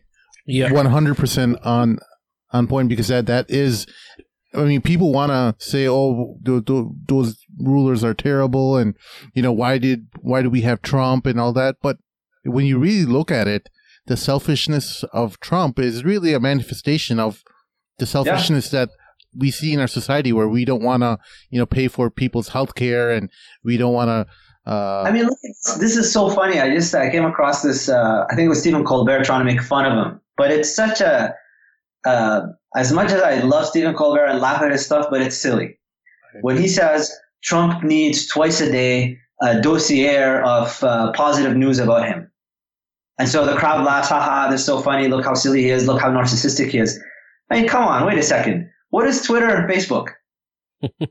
Yeah. Isn't it just you posting things and then getting likes? Right. Yep. That's all it is. So what is Trump doing? He's just got Facebook just at a grander scale than you were able to get it. Yeah. Yeah. That's a profound thought, man. That's a very profound thought. And it becomes an addiction. A lot of people, they don't feel complete. They have to post something. It's diarrhea of posting. They have to post something. Yeah, Mohamed, I want to backtrack to the example we talked about earlier about the prayer times and whatnot. So, prayer it's Ramadan, it's the Hilal, it's the crescent. Right. So, and the attitude that I find really disheartening is, for example, let's say, depending on what time you start your fast, right? I think people start their fast at different times. I personally follow, I think it's the 18-degree opinion, so I'm like starting my fast like a half an hour before a lot of my brethren in Chicago. Just because I'm like, there's a possibility, and from what I learned, that's other people have learned differently. But when you talk to people, they're so dismissive of. They're like, whatever. I swear to God, there's no taqwa in this. Like, even in our own home, I could tell you, like, personal experience. Like, we have these fights at home, even when I go visit with my folks. It's the same thing, and it's like, you know what?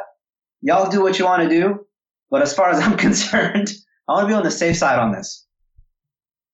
Yeah, and those same folks are sometimes involved in like activism or whatnot, and like you're hitting on some really like root issues. But this happened to the Christian community, right?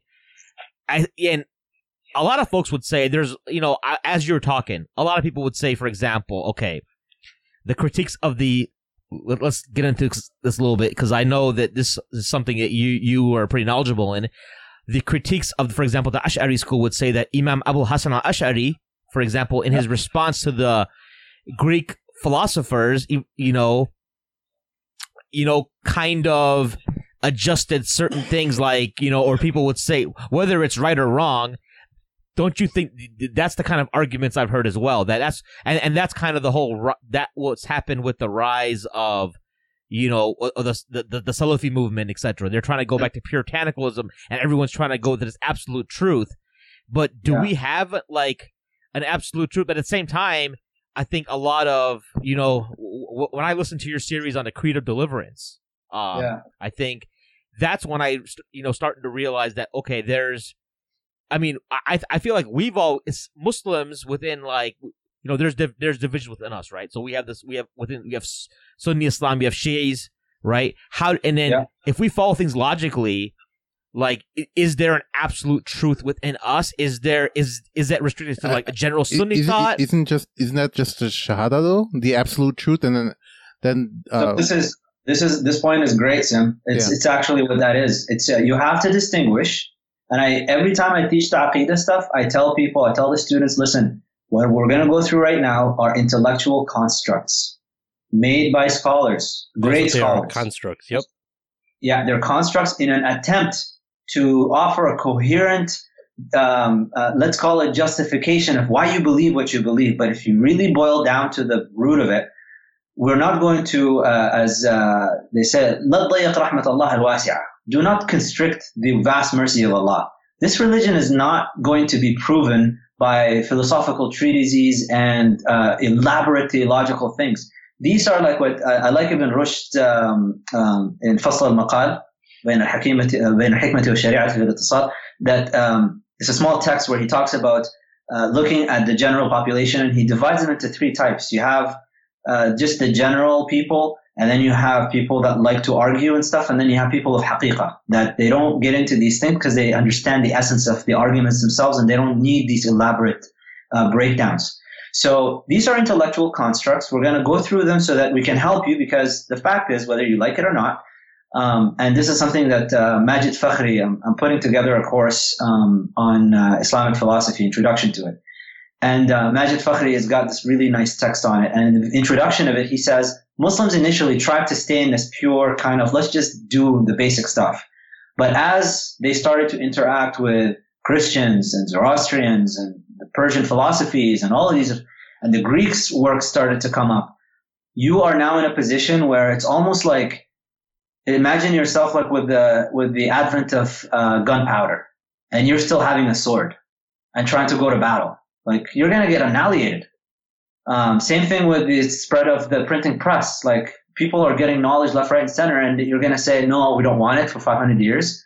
Again, you're going to get annihilated intellectually. So what Muslims did initially was they recognized, after they tried to resist for so long, that this is something we have to engage with, and we have to offer a response to it.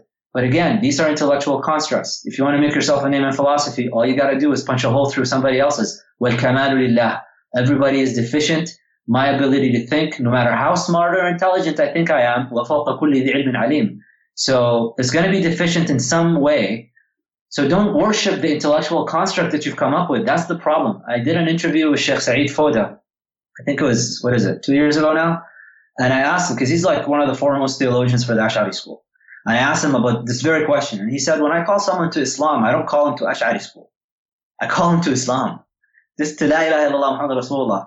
Then, after that, once they believe, and if they want to engage in theology and things like that, I will tell them, this is the theology I learned from this school that I think makes most sense. But it's up to you. It's at the end of the day. No, sorry. What's that? No, I'm sorry. Go ahead. At the end of the day, I'm not going to excommunicate anybody for if they believe La ilaha illallah Muhammad Rasulullah, and we all agree on the basic premises of this religion, that this is the messenger and this is Quran revelation from Allah. And after that, you want to create your intellectual constructs from it. Fine, do whatever you want. But this is where intellects have different abilities to get insights, to understand, to see through things.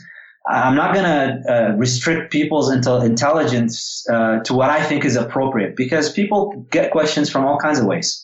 So whatever seems to make most sense to you, at the end of the day, we're still saying the Shahada, we're praying the 5 daily prayers, we're all agreeing on the basic stuff.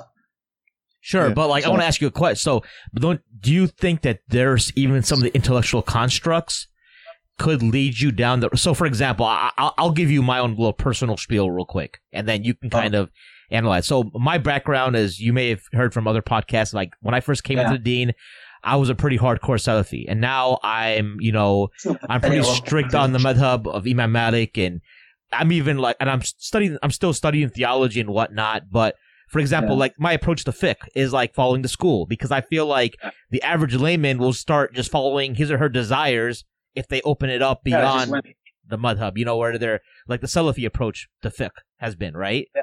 So, and I'm like, and that leads you down to a point where you're just picking and choosing, and not doing necessarily what and I'll be honest, there are opinions that I believe are the truth, but I don't necessarily follow because of the weakness of my own nafs, right? But I acknowledge that. Whereas that's actually a growth. That's a immaturity on your part to acknowledge that.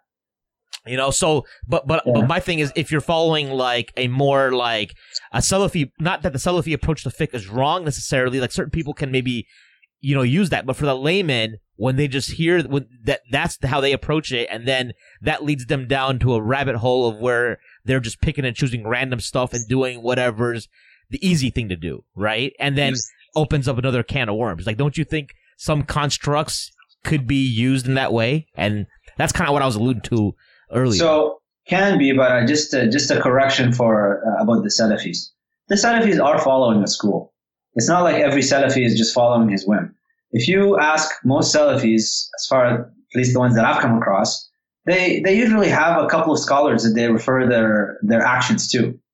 So they're still following a madhab in a way. It's just not the Maliki or the Shafi'i. They're following the madhab of, let's say, Sheikh bin Uthaymeen, for example, or whoever that they defer their religious practice validities to. So, and these are legitimate scholars who have achieved great levels of scholarship, and they come up to conclusions that maybe the general schools may not agree with, but that's just their position. So they're still following some sort of construct. It's not like they're just following women's desire every which way. I haven't come across Salafis that just go on Google by themselves and do, everything, decide for themselves for whatever they want to do. I wouldn't call that being a Salafi. I just call that being a Googly. Yeah, well, actually, so you're right about that. That's true. Because when I was a Salafi, I pretty much followed the fatwa, of the permanent committee, the Legend Daima. Yeah, human beings can't be saved from following somebody. They have to follow somebody. Even if somebody says that, I just follow hadith. Okay, which book of hadith do you first refer to? He says Bukhari and Muslim. Okay, you're on the madhab Bukhari and Muslim. That's cool, whatever. Yeah. Right? But I think what you're referring to, there may be some wires that are being crossed, is there's a difference in what is an absolute truth in Aqidah, and there's a difference in absolute truth, which is fiqh, right? They're two different sciences, and there's those wires can't be crossed. So is one beautiful thing about understanding the Shahada, La ilaha illallah Muhammad Rasulullah, is that it's so simple. And it just requires a little bit of understanding, and your senses and your intellect are intact, then it becomes it's a lot easier to understand wahi after that.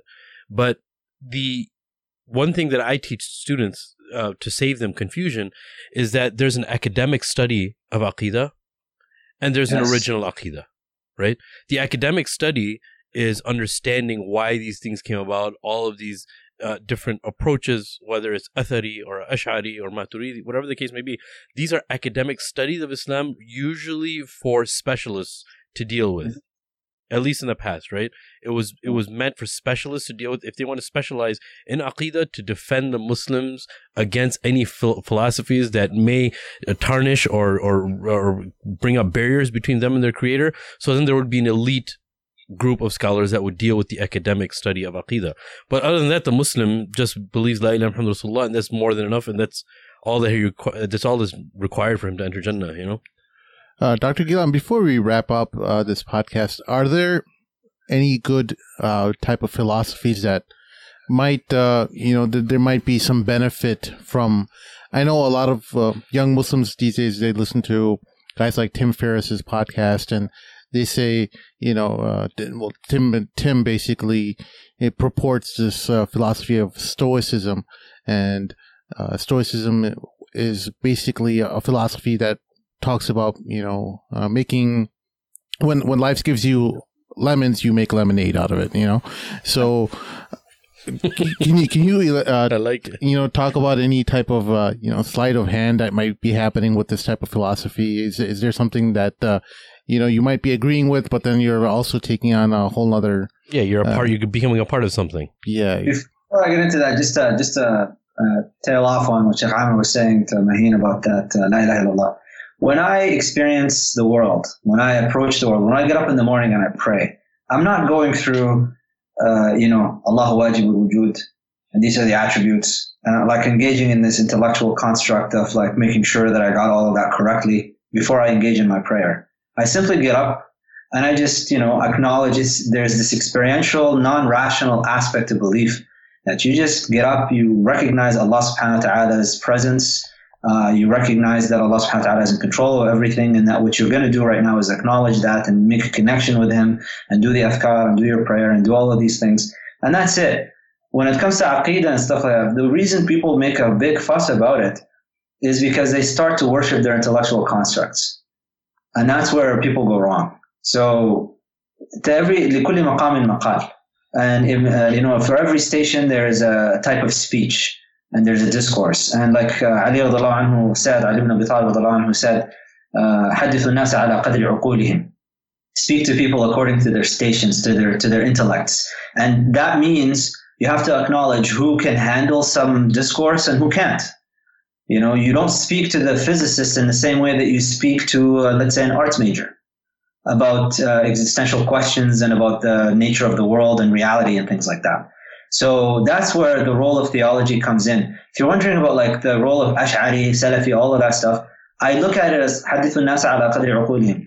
There are certain intellectual inclinations that people have, and I see it as a mercy of Allah subhanahu wa ta'ala that He has brought forth into manifestation these different approaches to explaining Muslim belief intellectually that can jive with so many different types of people. That's a sign of the mercy of Allah. That you have some people that can't handle that type of talk. They don't get it. I've actually seen that myself. I've seen students. I was like, when I try to explain it to them and they're not getting it, I was like, this is not for you. This is not, go do something else. It's like, Allahumma salli ala Sayyidina Mohamed, Ibn Salah. I can't remember who was writing this in his biography. He tried to study logic and he tried to do it in secret. And this is like a great muhaddith, scholar of usul al-hadith and mustalah and all of that, Muqaddimat ibn Salah, and he couldn't get it. He couldn't hash it. And I can't remember his sheikh at the time, but he told him, leave this because you will lose your status amongst the people. People now see you as a great scholar. If they find out, the general public finds out that you couldn't hack it in logic, your status is going to be diminished. And it's not going to be deserved diminishment of your status. It's just, this is not your field. So this is kind of how I approach this question with regards to aqeedah and these different intellectual constructs. Allahumma imanuka iman al-ajaiz, as Imam Fakhruddin al-Razi said. Oh Allah, just give us belief like the belief of old ladies. Because there's nothing more powerful than that. With regards to young people and stoicism and stuff, this is like the new age religion. I was talking to Sim on Twitter DM there. It's the new age religion. I think I might now I wrote an article a few years ago, what was Rumi talking about? That people can find online, because Rumi was being quoted for all kinds of wrong, nefarious purposes between couples and whatnot. When in fact he was talking about love of Allah subhanahu wa ta'ala and love that believers have for each other. Stoicism is like the new thing now. Now you might have to write an article about like what Seneca was talking about or what Marcus Aurelius was talking about. So Tim Ferriss and his espousement of this, again, it goes back to this business of what is the goal of life. This is a really the most fundamental question that people have to ask themselves, which is what philosophy really stemmed out of, is what is the meaning of existence? Why are we here? And your default answer, your simple, just, one-line answer from a Muslim perspective is, وَمَا خَلَقْتُ الْجِنَّ وَالْإِنسَ إِلَّا لِيَعْبُدُونَ. That every action that you do is directed towards worship, servitude to Allah subhanahu wa ta'ala. Even your body, you don't own that. So everything about this world is a recognition that this is Allah's property, this is Allah's creation, and you're a guest. And so your approach to it and what happens to it, that becomes now the question that you interplay with. Stoicism has a lot of positives in that aspect, because from it you start to recognize this, that it's not about you. One of the most beautiful things about Stoicism, by the way, is this teaching that you expand your horizon to reflect on the effects of your behavior upon other people. So one of the things that the Stoics will tell you, there's an example that people can look up. I think it's the Stanford Encyclopedia of Philosophy. One of the examples that they use is like health and wealth, because they talk about your behavior and your reactions should be based on what is appropriate to the world and to nature. So one of the things that is appropriate to nature, to your nature, is to accumulate wealth. You want to seek wealth. You want to get rich, for example. But what if you're faced with a choice where you either accumulate wealth or contribute to the health, well-being of a fellow citizen? So you lose some of your wealth.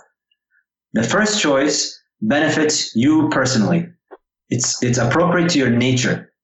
But your concern is not just restricted to you. Your concern is to rational beings. Your concern is to other people as well. And so you contribute to the health of somebody else because that is concerning to you. That touches on this healthcare debates and stuff that you guys have in the States. So it's one of the things that you start to recognize with Stoicism, that number one, materialism is not necessarily a positive in its essence. So the Epicureans, which is like the opposite school to the Stoics, to them, the pursuit of pleasure, that's the point of life. Become a hedonist, love everything and just enjoy it and just have a pleasurable existence. The Stoics look at things as they're not good in themselves. They're indifferent. And so they can be served for positive and they can be served for negative. And a Stoic would approach these things based on how are they being applied or utilized according to nature and according to the rationality of the world. One of the things that the Stoics have is that this world is a rational reflection of God's will, and it unfolds in a rational way. And so your behavior and your approach to a lot of things should be like that. One of the things about it, if you pick up the Meditations of Marcus Aurelius, this is almost like the Hikam of Ibn Ata'illah for the Stoics. It's a lot of very profound things that are being said in there, and it's really just to establish your relationship with the world and to recognize that it's not really about pleasure as an end in itself for your physical being, but there's also your rational being. Pursuit of happiness is not about just accumulation of things. It's about living in accordance with the rationality of nature. So it helps in this way of living harmoniously with the world. What I would question about it is the general intention that you have behind all of this stuff. إِنَّمَا الْأَعْمَالُ بِالنِّيَّاتِ. So if your intention is to pick up another philosophy, because that's really what, what's interesting about all of this stuff? It's all proof that mankind needs as an absolute necessity, a religious paradigm to live within. And even though they try to do away with Christianity, they try to do away with God, they still come up with concepts in replacement of these things. Yes. One of them, the latest one, is Stoicism. Stoicism is basically, I want to live like a Muslim with rida. That's really what Stoicism is, if you want to break it down. You might have some things What's the last term you said with rida? Rida, yeah. Like, what does that mean? Rida is this content acceptance of God's will in the world. Okay. So whatever Allah wills to happen, you have this rida. It doesn't mean that you become lackadaisical and just kind of sit back and let things unfold or whatever. You still struggle and do things and work, but whatever it's upon you to strive, but it's not upon you to arrive, right? It's upon you to do the work and work hard and do all of these things, but the overall result of how things turn up, that is outside your control. That is not within your control. And so it's actually, I'm paraphrasing now. I just recall, it's one of my favorite kind of lines from the Meditations of Marcus Aurelius, because he does talk about that. He's like, you recognize that the only thing you have control over is your reaction to external events that you have no control over. You have no control over people. You have no control over how the world turns out. You have control over your reactions and your engagement with the world and how you choose to go about it. The outcome of it is out of your hands. It's with Allah subhanahu wa ta'ala. So Rida is acknowledging that. It's not just acknowledging and accepting, but accepting with contentment. That this is what Allah subhanahu wa ta'ala wants, and I'm happy with that, regardless of what happens. And just this act of trying to seek out truth, and I mean this initiative that's just your fitra, echoing and yearning to find its creator. That's all it is.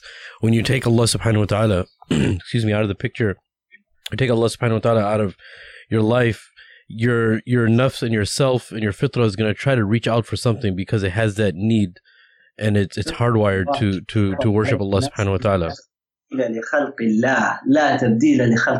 is no alteration in the creation of Allah subhanahu wa ta'ala. These people can try to come up with all kinds of philosophies and intellectual constructs and come up with concepts to replace essential realities within the human being. But ultimately what they end up doing is running around in circles, confused and bewildered, while at the same time believing that they're rational and progressing. But to observe this, as you mentioned, to observe it and look at it, and look at all of these constructs that are being formed, all these philosophies, the true essence of the believer is to actually look at these things and bring him closer to Allah subhanahu wa ta'ala, because you're recognizing that they're just trying to find Allah and they're going the wrong way, right?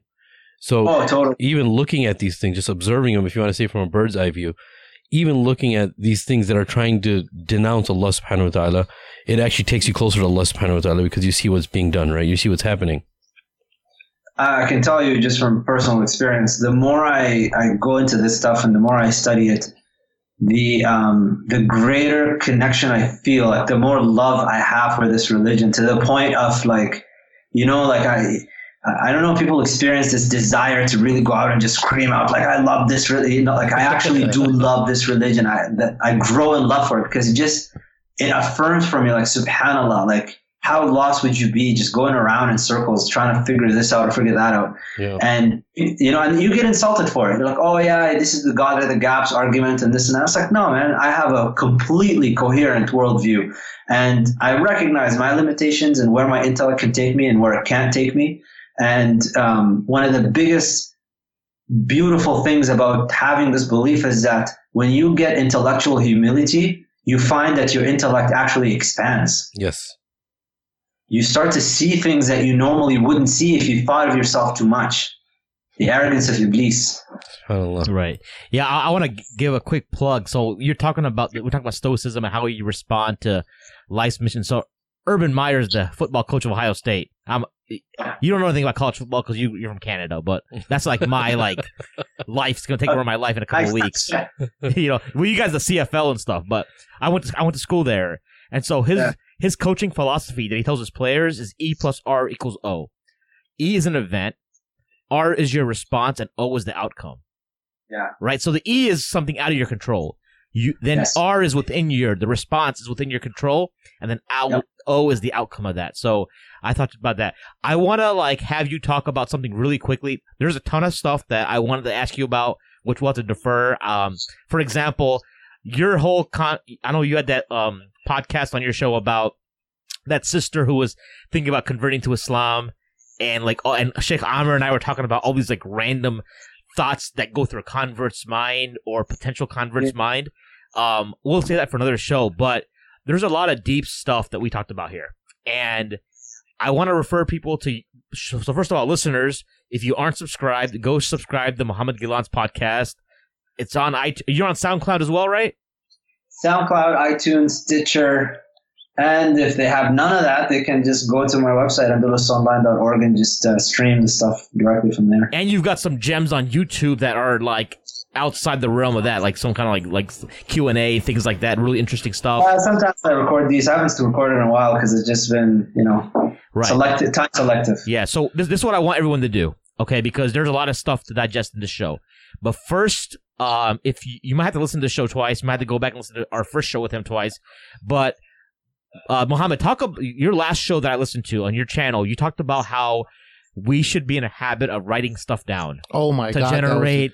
That was amazing advice that you sent. I need you to please share that with our listeners, and then listeners use that, implement that, because that's something I'm trying to start getting in the habit of, because that's something how we can organize we talk about organizing our thoughts a lot. So this is like complex stuff. So why don't you go into that a little bit? So I heard this a long time ago from a Syrian writer. Allah, save the Syrians and just bring an end to all of this atrocity. But the Syrian writer he said, I believe, and I took this belief wholeheartedly. He said, I believe that if you don't write, you're not thinking. And I truly believe that. You have no idea how many articles I've written that didn't see the light of day, because as soon as I started writing them out, two things became exposed to me. Number one, how little I know about the subject that I thought I knew a lot about. And number two, that my conclusions about the subject were not actually in line with the coherence of where these thoughts are supposed to be taking me. And how incomplete they are. I think you mentioned that. And they're incomplete. They're just incomplete thoughts. So I need to really work through it. I need to read more about the subject. These are psychological phenomena. I don't recall the names of them now, but people always overestimate what they know about a subject, and it's because they what happens is they follow intellectuals. So let's say that you follow someone like, I don't know, Sam Harris, and you think that you're a rational person, and he's got all these things that he talks about, and he talks about these subjects, and then you think that you know something about these subjects, and then you start to form opinions about them. The way that you can discover that you actually have not formed an opinion yourself, but you've just taken up his opinion as your own, is by sitting down and writing it out. What do you actually know about the subject? So you take a subject matter like, I don't know, what let's give an example of something. IQ, right? This was like a big thing because he tried to basically say that black people are less intelligent than white people. You sit down and you write down about IQ. What do you know about the intelligence quotient? Start writing down. You'll find yourself, if you finish a line, I'll clap my hands for you. There's a lot of our listeners who listen to the Joe Rogan Experience, that podcast. Joe Rogan Experience, for example. There's so much. Well, Sam always comes on that show, right? But then another guest will come on a couple episodes later, challenging something Sam said, and Joe won't be able to explain what Sam said, and that is exactly what you're saying right now. Yeah. So that's really the case. So any thought that you have, you think there is a conflict. Let's say I think there is a conflict between Islam and science, for example. Do you? Okay, sit down and write down exactly and be as specific as you can possibly be about where these conflicts lie and why are they conflicts. Explain that to yourself. Just write it down. You don't have to publish anything. Just sit down in a personal journal and write it out. As soon as you engage in this process of writing out, you will start to expose how ignorant you are about a subject. You think that Islam oppresses women, for example? Sit down and write it out. Like, where are the things that you think? You want to talk about patriarchy? First of all, sit down, write down, and define what does it mean to be patriarchal. Explain why is patriarchy bad, first of all. After you define it, if let's say you've gone that far and you've defined it, why is it bad? What's wrong with patriarchy? If you ask most people this question, they won't be able to answer you. They won't know what to say. Like, why?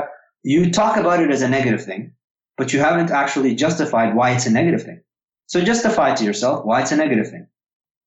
And then in the opposite direction, why it could be a positive thing. Put yourself in an uncomfortable position so that you can hone in your skills with regards to what you think you know. And once you start engaging in this practice, you'll find that you actually don't know anything. You're just repeating opinions of other people that you happen to be a fan of, and you're passing that off as your product, as your knowledge, your opinion, but it's not your opinion. And you'll be shocked at the end of it, and hopefully you'll be a bit humble by the end of this exercise. And I would say do this with everything. Everything you think you know about anything, just sit down and do it. You have an opinion about what's going on, let's say in Palestine. What's going on in Palestine? Sit down, write it out. Syria, sit down, write it out. Saudi Arabia, Turkey, like right now, Turkey is just getting so vilified, right?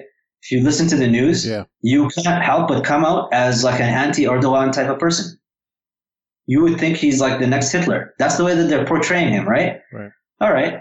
Sit down. If you have an opinion, you have a strong opinion about Turkey, sit down and write out exactly what is going on in Turkey beyond headlines. Don't just stick to headlines. Write beyond the headlines. What's going on beyond the headlines? What's happening? Who's getting arrested? Why they got arrested? And I'm not justifying or blaming anybody here. I'm not saying bad or good. I'm not passing judgment on what's going on in Turkey. I'm just saying if you have an opinion about any subject, sit down and write it out. And you will find that a lot of times you'll stop tweeting about it. Okay. Which is why I don't comment on everything. For sure. Can we assign homework? So Sheikh Amr, is there anything that I've got a subject that I'm going to put out there that I will. So for me, I'm going to write about why do I disagree with the BLM movement? I'm putting myself out there right now. That's my homework. Sheikh Amr, what do you got? I don't know. You're catching me off guard. I honestly didn't consider writing about anything right now. But now that you're asking, I mean, if there's anything that comes in my head, like this is something that I know we've been so. Sim, you got anything? I know you're more. Oh my gosh! Just pick something. We'll like report out on at some point. Like well, there's so much that I've been wanting to write about recently. Well, let's talk about the feminist movement and see where it takes us. And all right, I'll tell you. I used to just think like, oh my God, the feminist movement and the pay gap, for example. You think there is a pay gap between men and women? You don't think there is a difference between men and women? Write out exactly what you know about the subject. Yeah. Not your opinion, what you know about it. What do you know about the pay gap? What do you know about women's employment rates? What do you know about the development of wages over time? What do you know about the law regarding pay? Can someone actually hire a woman to do the same work as a man and then just give her less pay? Is that legal even? Write out what you know about a subject, and you will find, and especially a subject that you think you have a strong opinion on. Right. So recently, like my podcast coming out tonight, inshallah, it's going to be about the difference between men and women. And all of my podcasts and topics that I talk about, these are things that I actually sit down and I write out, like, what do I know about the subject? Do I know anything to say to have a substantive conversation about? And a lot of times I change my mind about things. Like, oh, wait a minute. This is not like what I thought it was. Because I actually looked into it. Would you say primarily that's how you start off all your research, is you start to write on the subject? Exactly. That's how I start. I just start writing about it. It's like, oh, what do I know about this? What do I know about the relationship between, education, for example, and mixing? People just take things for granted and they think like this is good for society and stuff. But, once you go look into the research, you'll get a little uncomfortable with a lot of findings that you'll come across because they will go contrary to opinions that you've adopted from the popular culture. Yeah. For the listener, also one of the things that I benefited most from your videos on YouTube, by the way, he has a YouTube channel, and make sure to subscribe and check it out because there's so much benefit that you could gain from it. But one of my favorite videos of yours was how to take notes and extract knowledge from books that you read. And I tweeted out to you I laughed out loud when you said this during the video. You said, there's two types of stupid people. Yeah. One of them is the one who actually loans his book to anyone. The other type of stupid person returns a book after borrowing it. Right. Yeah, but actually, I had a question real quick about the whole writing thing. So first thing, it's like a two-step. So you write what you think you know, and then you have to go research and fill in the gaps. That's this process. Sheikh Amr, I have a subject for you. Go ahead. You are going to research the issue of certain Indian subcontinent scholars and their dreams. Especially the cotton one. Remember? Things like that. Oh my gosh. Okay, I will research subcontinent dreams of Indian scholars. Okay. Okay, we'll tell you about that dream after the show. It was before you to seal everything off for the show. I just wanted to know Dr. Mohamed Ghilan or Ghilan, how do you prefer your name? Ghilan to be pronounced. I always say Ghilan for some reason. I don't know, maybe Abdul Qadir Ghilan. It would be such an honor to be associated with that name. But the first show we had with you, you could ask him. The first show we had with you, I was like, man, I cannot wait to have a conversation with this brother again, man. So all of us collectively on the Mad Mamluks, and there's no sugarcoating. We all love you for the sake of Allah, bro. You're an amazing person, mashallah.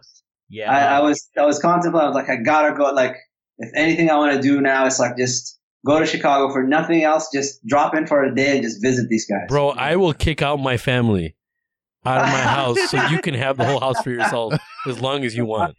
I will knock on my own door to come inside of your house, which will be. No, it's really refreshing, to be honest, to have this. You know, I know some guys, like I've seen some comments referring to the show as like alt-right or whatever, but I don't know, man. It's there's a lot of just madness going on, and sectarianism and tribalism moving Muslims towards a way or towards a movement. It's really good to have somebody that's kind of like, you know, pull back a little bit. These guys are going down the wrong direction.